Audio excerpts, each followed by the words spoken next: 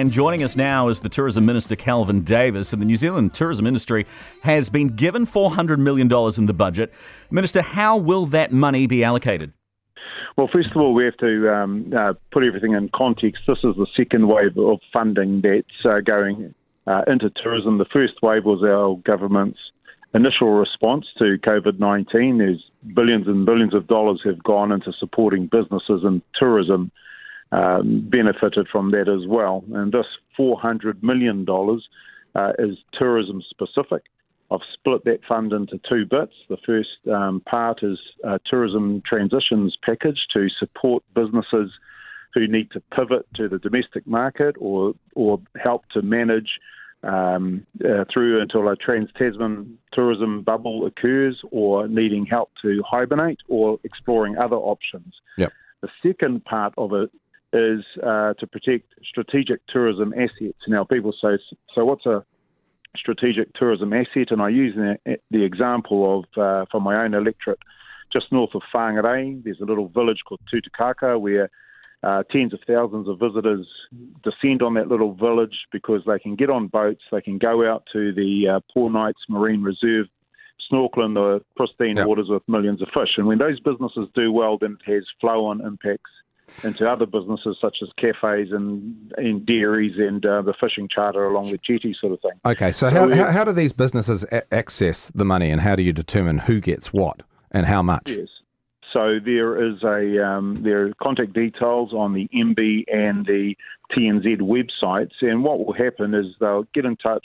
Officials will work with them to develop bespoke solutions for their particular business. So this isn't a one-size. So when you say, sorry to interrupt. So when you say a bespoke solution, what guidelines are there for officials to determine, or do they sort of make it up as they go along when determining who can get what? So it will depend on what each business's needs are. So some businesses might need with concessions or lease arrangements, or it'll be up to them. So it depends exactly on what each business's needs are. Because if we just put a blanket sort of, here you go, this is what it's for, it may not meet the needs of businesses. And our focus is on trying to keep businesses going and making sure that they can manage through until the domestic season picks up. Okay, we want to ask you about Hobbiton, the boss of Hobbiton. He's the chief executive, Russell Alexander. He's described as being up in arms, and he's labelled the package as a joke. What would you say back to him?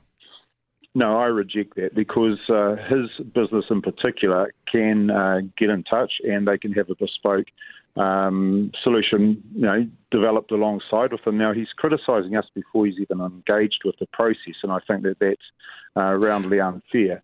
If people like who the owners of Hobbiton thought that we were going to open up the borders immediately, and this package isn't for them, but to suggest, as I've heard some people say, that we should be funding some businesses until international tourism starts again, I think that is unsustainable, and it's unfair on businesses in other sectors who are also doing it tough. So what were the expectations of the tourism industry from this package, and how did you attempt to address all those concerns?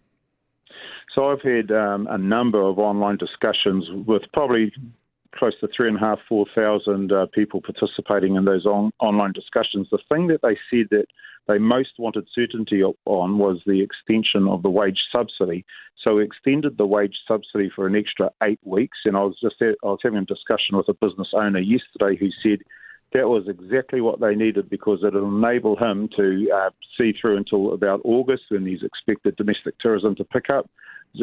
Hopefully within a couple of months, the Australian, the trans-Tasman tourism scene will start to, will look promising. So, that was the first thing that they wanted, and that's what we've delivered. Is there something in the idea that a lot of these businesses are being targeted at international tourists, and effectively they've priced their product for international tourists, and the domestic tourists have been priced out of it? Are some of these businesses going to have a radical price overhaul on some of their attractions?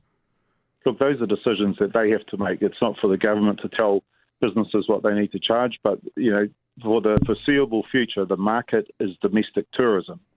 if they're, like I said, so it's going to be it's going to be pretty difficult to help out a business like Hobbiton then, I guess, because that depends on the international dollar. So effectively, because there's only so far you can go, and if that's a product where international tourists come all around because of Lord of the Rings, they're probably not going to be happy with any package, I'm guessing.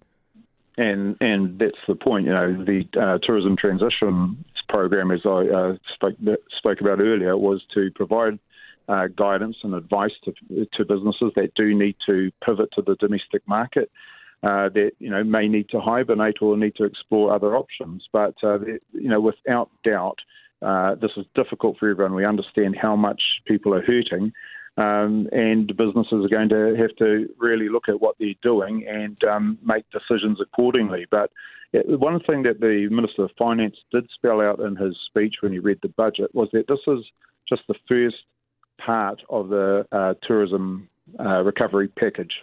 So what more do you think the tourism industry, if there are people listening right now in the tourism industry going, how are we the biggest earner for this country, but we only got 400 million, then what can you give them to just keep them hanging in there?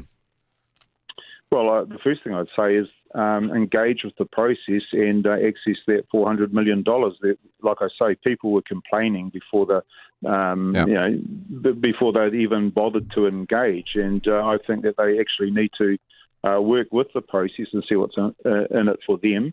As I say, bespoke solutions mean that the solutions will be tailored to their particular needs, and there'll be more coming in the coming weeks. So, do you have an idea of what's coming in the coming weeks? Because I can't help get the feeling that from many tourism operators, whatever is coming, they need it now and not in a subsequent announcement. Why is there going to be something unveiled later when we've got the money, we've got this huge budget announcement and there's money that's unallocated? Why can't those decisions be made and announced now?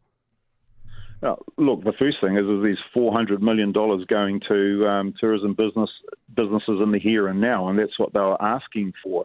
So if there's a particular business who thinks that they're going to absorb all the $400 million, well, I think that's a bit crazy, and I think there's plenty there for businesses to look at. It may be that we extend what we've got, but the thing is businesses hang off every word that politicians say in these types of situations, and if we start speculating, they may start making business decisions based on speculation. So it's best to make use of what we've got now, and to wait for when we do have further announcements, and because I just really don't want to sort of just Minister, into the wind, and they make business decisions based on what I say on a radio program. No problem at all. One final question, and quick one, just as we let you go. Do you expect domestic tourism to recover more so than some predictions?